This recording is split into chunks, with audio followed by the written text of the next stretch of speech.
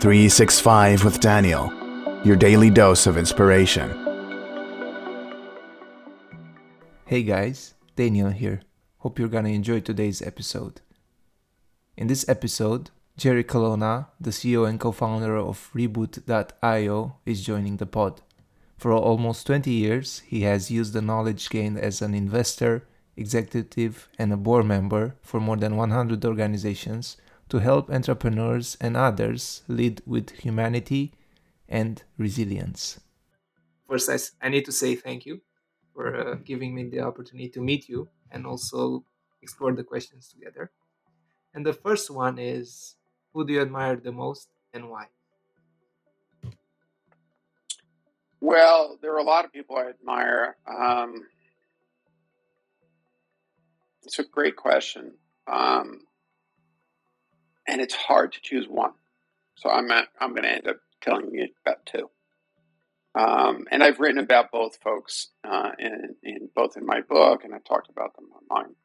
So the first person who popped into my head is my dear friend, my teacher, Parker Palmer. Parker will be 83, I think, this February. And I first encountered his work maybe 20 years ago, in a moment in my life when I was lost, deeply lost. And I remember reading one particular book of his. He's written 10, I think. And the reason that's relevant is because I've committed to writing 11, so I can outdo him by one. But that's ambitious. Yeah. But he wrote a book called Let Your Life Speak. And I remember reading this passage in which he very openly talked about his struggles with depression.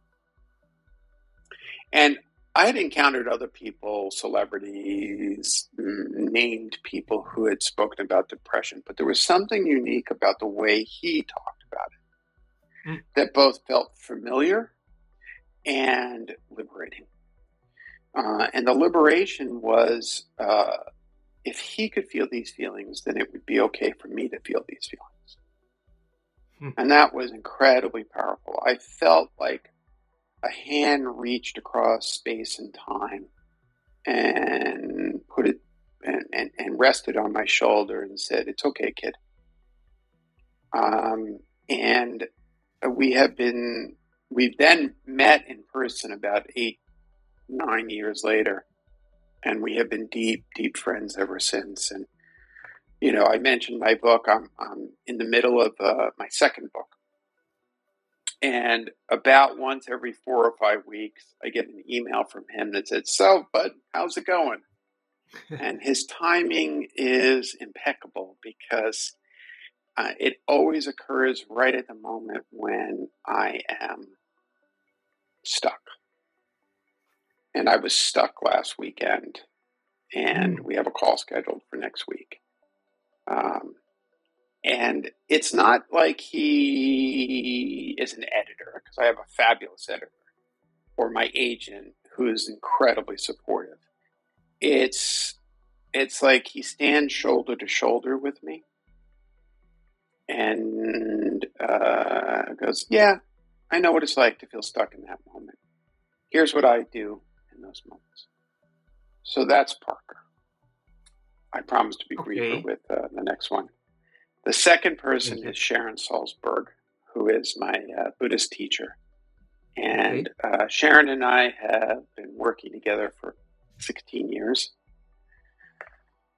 And she is both a teacher and a friend. And I say the friend part because she is very gracious and allows me to help take care of her as much as she takes care of me. And so if she's struggling because of COVID, she's locked in, some retreat center or something like that, and I'll send her flowers. It just makes us closer.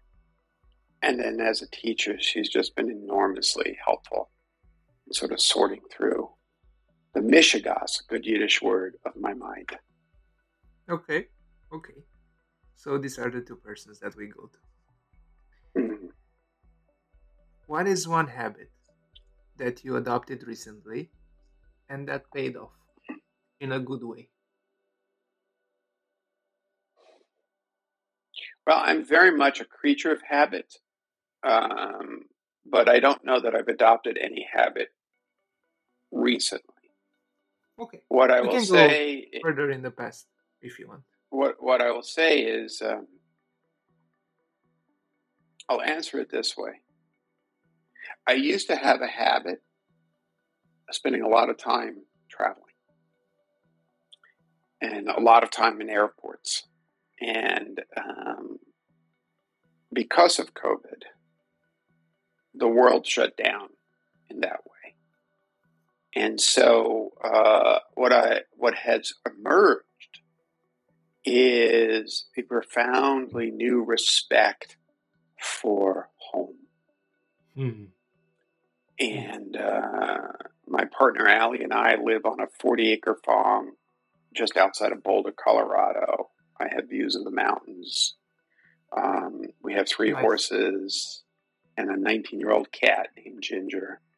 And every morning at 5:30, she greets me at the bottom of the stairs, and I scratch her head, and I tell her again and again every day, I have to make my coffee before I'm going to feed you. And then she looks at me, she waits me to make the coffee, and then I feed her. And see, I don't think of such things as habits. I think of such things as rituals. Mm. And Okay. ritual, that word implies something sacred. And, there's this whole subculture of life hacking, body hacking. Oh, I do all that shit. Like I get up early in the morning, I sit on the front porch, I watch the sunrise, I meditate, I drink my coffee there, I journal, I do all those things. But I've been doing those things since I was a kid. Mm. There's something sacred about the ritual aspect, even if it's something as simple as how many scoops of ground coffee you put in the French press. Human beings need ritual. They, I think, signal to the autonomic nervous system that all is right with the world. And we are highly anxious creatures. I think so too. And so ritual, I've always put my left sock on first. What? I don't feel right if I put my right sock on first. Is there a moment where the ritual mindset appeared? Like when it became when I like very realized that obvious? it was ritual? Yeah. Yeah, probably following the profound bout of depression that I experienced starting at around age 38. There was which coincided with my meditation practice. No one's ever asked that question before, so I'm thinking about it on the fly. I think what happened is No rush. I started to create a sense of deeper awareness of my own internal state, and not like clicking a button on an app that says, "Are you feeling happy today?" Click, but like what's actually going on inside. And I began to associate certain things, which was if I did X, I felt Y. And so, since I was struggling with what I was feeling, I started to eliminate the things that made me feel badly and started to ritualize the things that made me feel better. Now, my children might say I'm a little obsessive compulsive. I actually don't think I am. But I do notice that if the morning doesn't proceed the way I like it to proceed, I can be off kilter for the whole day. And that's what I mean when I talk about ritual. Because ultimately, it's not so much about the act, it's about how does it make us feel. Yeah. I guess like when you're aware, that's the overview of it. It's about how it makes you feel. Yeah. Right. What is one moment when you felt most grateful? This moment. Hmm. I mean, I have to be honest with you that this wasn't a conscious effort, but there's this great scene. I'm from Brooklyn, and I grew up a Yankees fan. And Okay. one of the famous Yankee baseball players, a guy named Lou Gehrig. And early on in his life, relatively early, he was diagnosed with ALS, which is a nerve disease. And so his career was cut short. And there's this famous scene of him standing in the old Yankee Stadium where he's at the plate and he says something to the effect, and you hear the echo in the old black and white video. I consider myself the luckiest man on the face of the planet. I consider myself the luckiest man on the face of the planet. Because I get to have meaningful conversations with people like this every day. And what a joy is that. Powerful. I feel it. Mm. Nice. Okay, next one. If you could teach or pass a skill to other people, what would that be?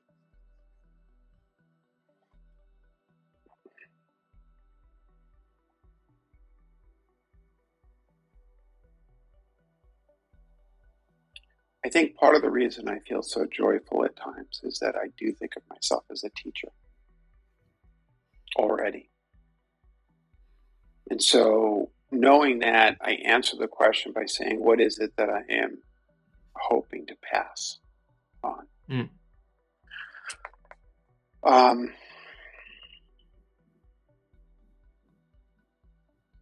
There are a number of things, but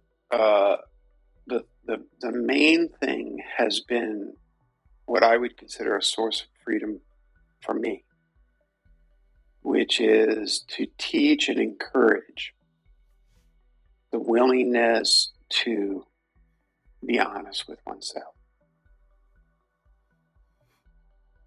And what I mean by that is that sometimes, well, not sometimes, almost always, the anxious and depressive mind makes up stories that are bullshit. There's a story that goes, and for example, it says, you're not worthy. They never loved you at all. They're pretending. They're going to figure out you don't know what you're doing. And those are lies. And when you stand still long enough and sit still long enough and allow the fullness of the human experience to wash over you, and you see the positives and negatives, because there are positives and negatives. There's pain and pleasure. Yeah. But when you see it all part of a larger picture, all of a sudden you see through the lies. So if I left anything after our lifetime of work, it's the way I would position it. It would be to encourage people to sit still, pay attention to their own life, and poke holes in the lies that the anxious and depressive mind sends you. It's like a reframing or like refresh. I'm not sure how to. I'm a visual guy, so I was imagining the whole. It's a reboot. See, I'm always on brand. Yeah. Excellent. What are you currently reading? Right now, I'm reading a book. It was actually his last published book by Barry Lopez. Barry Lopez he passed away last year, was a brilliant nature writer is too narrow a confine. His most famous book, for which he won a National Book Award, is Arctic Dreams, which was the first book of his that I read. And it was about the 7 years in which he spent in the Arctic, observations and all. And this is a book of essays called Horizon. And Barry Lopez, I think, is an underappreciated writer. And I'll share something with you. I started reading the book and recalled that he had passed away last year. So I went online and read an obituary that was written in the New York Times. Okay. And which I hadn't read when he first passed away because it was at the start of the pandemic. He passed away from cancer. Okay. And anyway, there's a quote which I ended up putting on at the bottom of my computer so that I can remember it when I'm writing my own work. And this is the quote. He says, "I can tell you in 2 words," he said, when asked about his motives for writing, "to help. I am a traditional storyteller. This activity is not about yourself. It's about culture, and your job is to help." And dear Barry, you helped. Because he taught through his words about the power of observing the world in a particular way.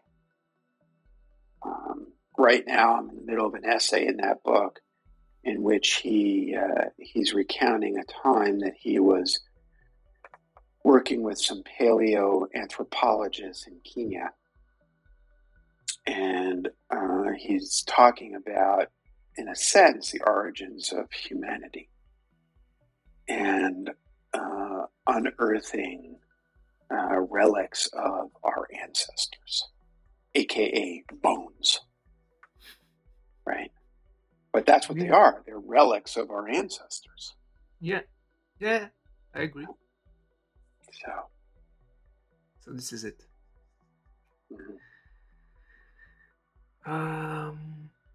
What would you put on a flyer that would be seen by the entire world, that would circle around each people's hand?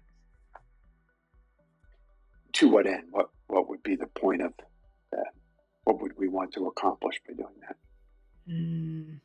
Maybe to help. A very simple phrase, then, therefore. You're not alone. You're not alone. I mean, we before we started recording, we checked in a little bit on the pandemic, on COVID. Yeah. And, one of the most amazing things, one of the most underexplored aspects of this pandemic is the universal experience of it. Right? Now what? Do you have grandparents? Are they still with us? Yeah. 2 of them, yeah. Are you worried about them because of COVID? Not that much now. They're vaccinated, so I don't worry as I used to. So when they were infected last year, right? Yeah, I mean, think of the universality of that experience, right? Yeah. Whatever you call grandma, don't go shopping. Stay home. I'll go shopping for you, right?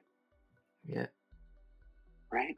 Or if we have children, or if we have relatives and strangers, and the thing that breaks my heart is that we did not fully take advantage of this time period to realize the interdependence and interconnectedness of all beings.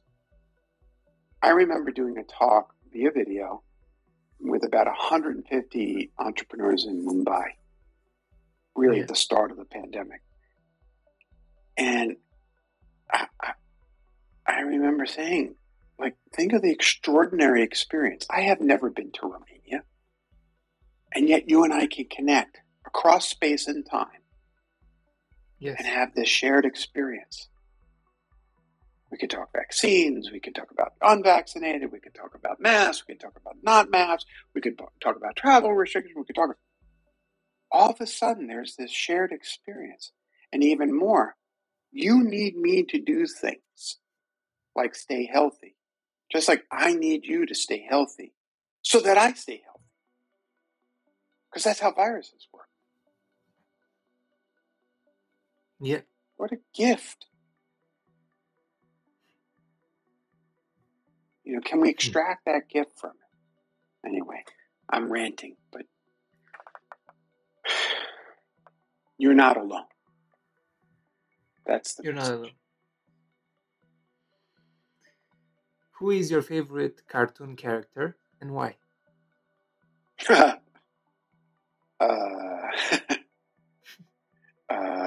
Well, it's going to have to be two because I can't separate them. we go with two. Sure. Do you know who Calvin and Hobbes are? Maybe visually, but by the names I don't recognize them. Okay, so I'm gonna Calvin Google is them. this. Well, Yeah, so he's like this little 6-year-old boy who's always getting into trouble, and Hobbes is his imaginary friend. And by the way, they're named after John Calvin and Thomas Hobbes. I recognize them now. So if you want to understand philosophy, just read Calvin and Hobbes. You'll be well satisfied. Okay. Everything I need to know about the world I learned from reading Calvin and Hobbes. So I'm telling you, just read the comics and see you're reading them right now as we Google, and you're laughing. See? I promise I'm gonna give it a shot for sure. Okay. What fear did you overcome, and what did you learn from the experience?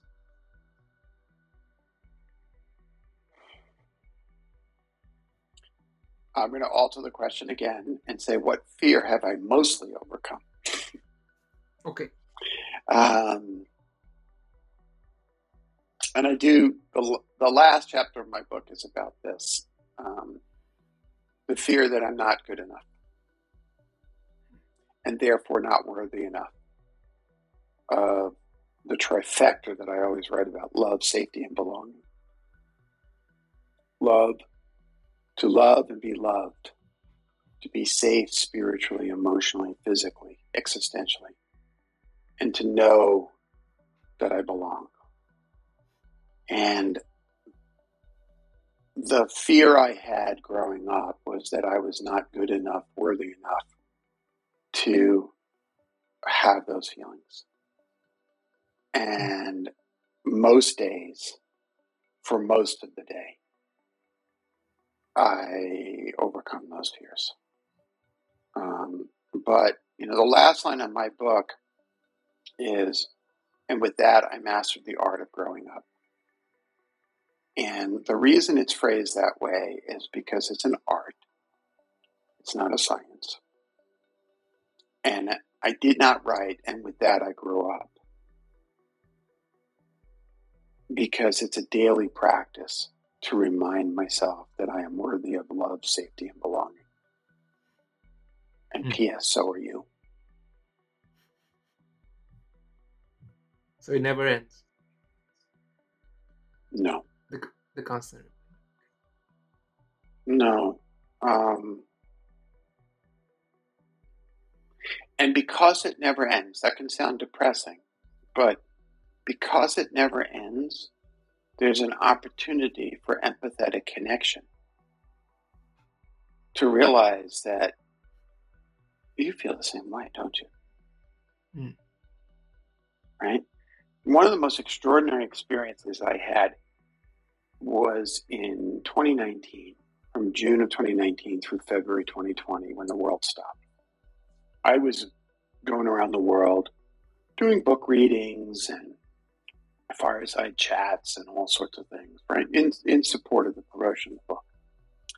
And I can't tell you the number of times people came up to me, having read the book, and said to me some form of, your story is my story.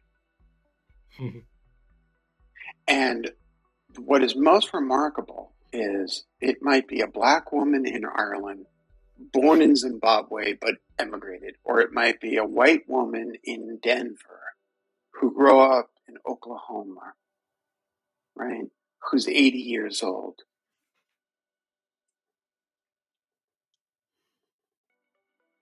The universality of that experience blew me away and it made me feel like, well, as I said to you just now, oh, wait, I'm not alone. Exactly, yeah. It's, I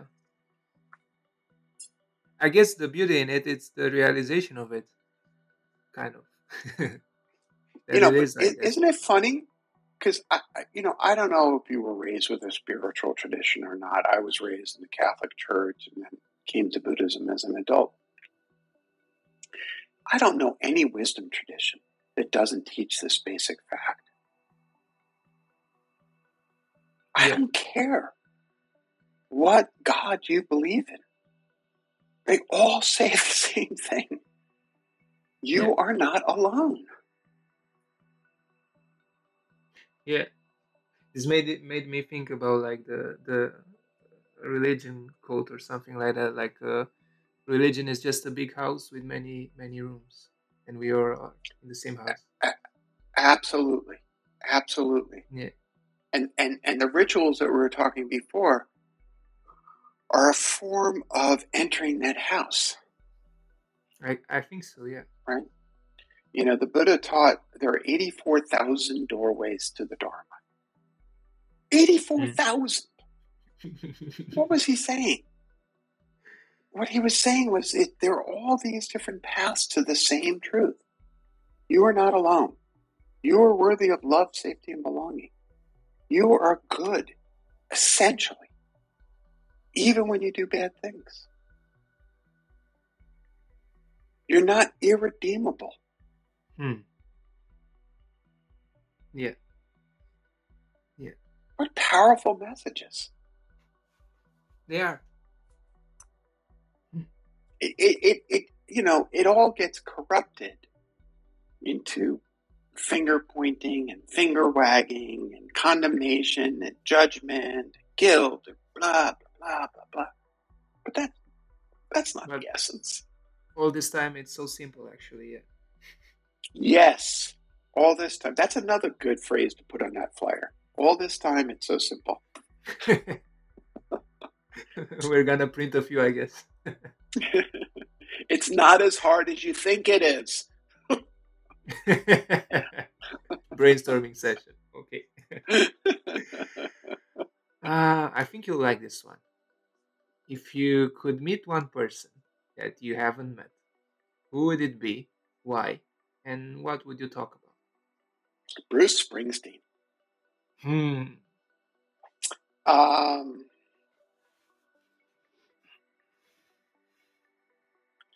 Bruce Springsteen is in his, I think, 70s. I will turn 58 in 2 weeks. So I was a young teenager when I first found Born to Run. And I have this profound memory. This is back in the day when we had record players. And we put vinyl on the record player. And we plugged in headphones that were big and looked like Princess Leia haircut. Right? And I remember lying on my back, my knees up, listening to Thunder Road for the first time. And just crying. And, throughout my life, I've been punctuated. It's been punctuated by songs and his development as an artist. But what really sealed the deal for me was reading his autobiography, which is also called Born to Run, because there's a section in there where he talks about having been in psychoanalysis for 25 years. So remember before I was talking about how Parker revealed himself. And I remember reading that going, are you fucking kidding me? This rock star in therapy? P.S. I had been in psychoanalysis for 25 years at that moment. Okay? And so there's a passage in which he talks about the way in which he came to resolve what he called the unsorted baggage of his childhood. And I realized that his story is my story, that I was not alone. And if I could say anything at all to him, it would be thank you.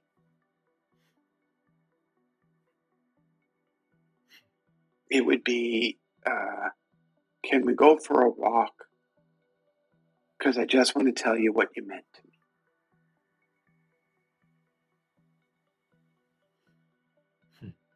So someday I'll be able to say thank you to him in person.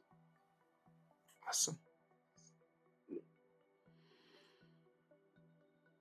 What is something that most people learn only after it's too late?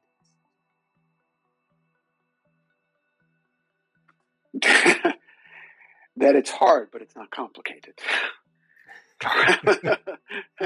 To harken back to what we were talking about before. Yeah. You know, Barry Lopez, I was actually going to pull up something I read last night. Yeah.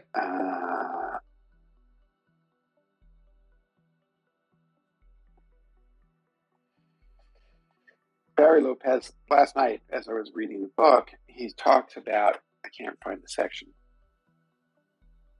He talks about the way in which our societies suffer because we don't have elders, or we ignore the elders. And, you know, I use the term a lot, adult, and I use it tongue in cheek because it's not necessarily about chronological age, right? It's about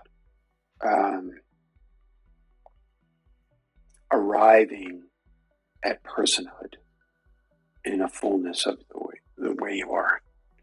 And the question you ask sparked the feeling about elderhood because Yes. the wish that I have is that we would listen to our elders who will sit on a park bench, toss a few breadcrumbs at pigeons, and chuckle at us and say, it's not so complicated. It's not so difficult. You make it so hard on yourself, right? Can you see them doing that? Yeah. Right? And we are too busy staring at our damn phones to listen to the elder sitting on the park bench who knows the wisdom of slowing down and feeding a few pigeons. I might try this tomorrow. There you go. I won't promise for tomorrow, but maybe next week.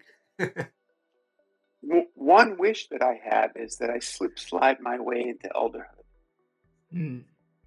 Right? And that I be, you know, the guy on the park bench that you don't realize has had the life that they had. Okay. Or that someday some writer in the future reads a quote in my obituary and prints it out and sticks it at the bottom of their computer monitor so that they remember the words. So be it, no? May it be so.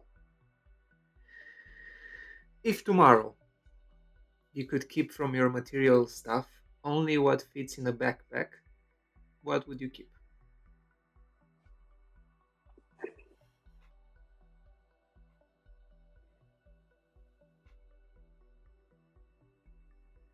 Well, the first answer would have to involve my books. So I guess it would have to include a Kindle, because there's no way I could keep all of my books in one Okay. backpack. And I would have to have a means of staying connected to Allie and my children. Mm. Um, Cell phone? and yeah, although I hate that notion. So some form of connection in that way. Maybe a Okay. dumb phone instead of a smartphone. Um, and then a journal that had never-ending pages and a pen with never-ending ink. That sounds nice. Mm-hmm. Mm-hmm. Okay. This would be. If you could know the absolute and total truth to one question, what question would you ask?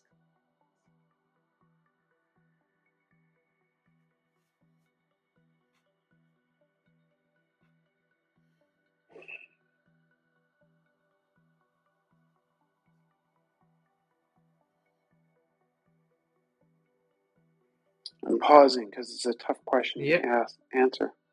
no rush.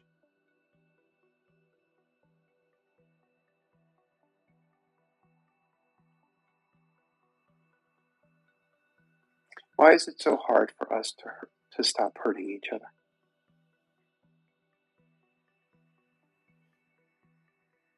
Why is it that we can't use the shared experience of pain to create universal empathy? Right now as we talk, there are several thousand migrants wishing to be free on the border between Belarus and Poland. And we are fighting. Or just a few months ago, there were thousands of Haitians on the southern border of the United States. And somehow we think that experience, that there's something wrong with them. Instead of saying, my ancestors suffered, and I know what it's like to suffer. And so therefore, I will lift the burden from someone else. I struggle. I have theories as to why that is so. And in some ways, that's what the new book is about. But it hurts me when I see that. Yeah. Right now, there's this, quote, diplomatic dispute between France and the UK about, Yeah. and what's lost is 100 or so migrants who lost in a capsized boat in the English Channel. Like, what the fuck?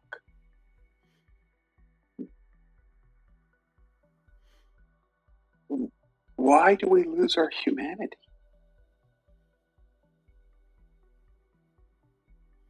It's a good question.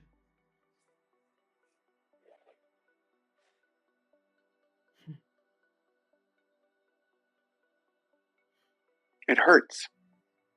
Yeah. I mean, I think I often, because the new book is a lot about ancestors and all. So I think about what my grandparents would say to me. They'd smack me in the head. They'd say, hey, you know better. Somebody's in need. You take care of them. I think of the elders looking down from wherever they are, their head in their hands, saying, what are you doing? Romania has had its share of suffering.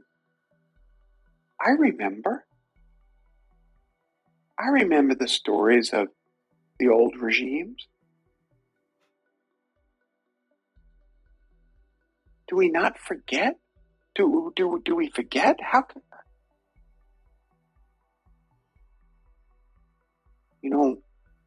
all the people in the United States who are screaming America first, this bizarre nationalistic thing, are they forgetting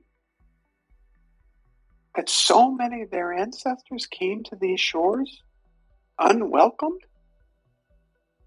unwashed, and stole land from the folks who were here to begin with, using the benefit of enslaved labor? Stop. Stop. We are better than this. Not as a nationalist. We're better than this because we were born human. What a gift.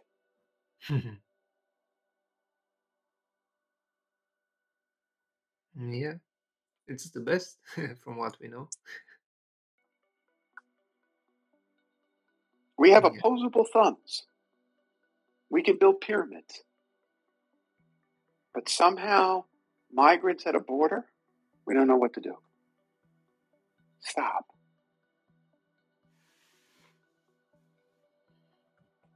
Yeah. Stop.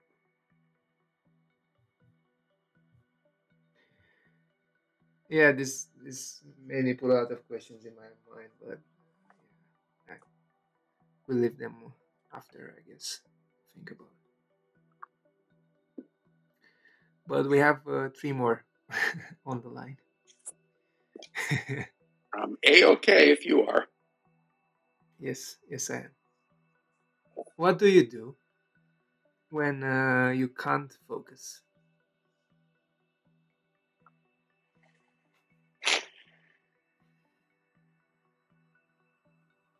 I think the best thing for me is to get into my body. And sometimes that means just exercising. Sometimes that means going for a walk. Sometimes that means, again, I'm very, very lucky. I live in a beautiful part of the world. And Sunday, I was struggling at the computer because it's been 3 hours working on the new book. And I was like, I'm the world's worst writer. I can't believe it. And finally, I was like, get back. And I pushed back from the computer, from the keyboard, and I just went for a hike. And I sat, at a relatively short mountain, and I just stared at the valley for half an hour, 40 minutes. It's just like, okay. That's life. I forgot that. So that's what I do when I'm stuck. What's a belief that you hold which many people disagree with? Well, they're wrong. So what difference does it make? No, just kidding.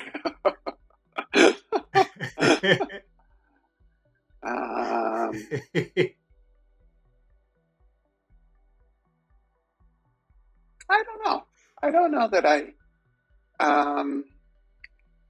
think you can probably tell I'm pretty left-leaning individual. So I suppose there might be folks who disagree with that. But as I said, they're wrong, so who cares? No. I'm teasing. Maybe this. Despite my lamentations, which is a really good English word, you'll have to look it up. Like complaints? I am. They're like complaints. That's right. Okay. But there's a sacred quality to them. Okay. I am fundamentally optimistic about the human species. And I think there are a lot of people who are fundamentally pessimistic about the human species. Yeah. Yeah, I agree on this. I also feel that.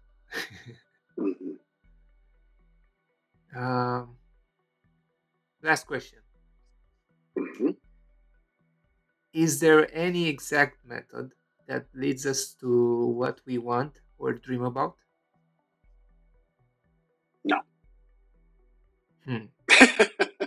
Okay. This was the shortest one. There's no playbook. There's no exact method. There's no exact method to being a good leader. There's no playbook for it. There's no do these 5 things and everything will work out. There's just the work. And the work is individual.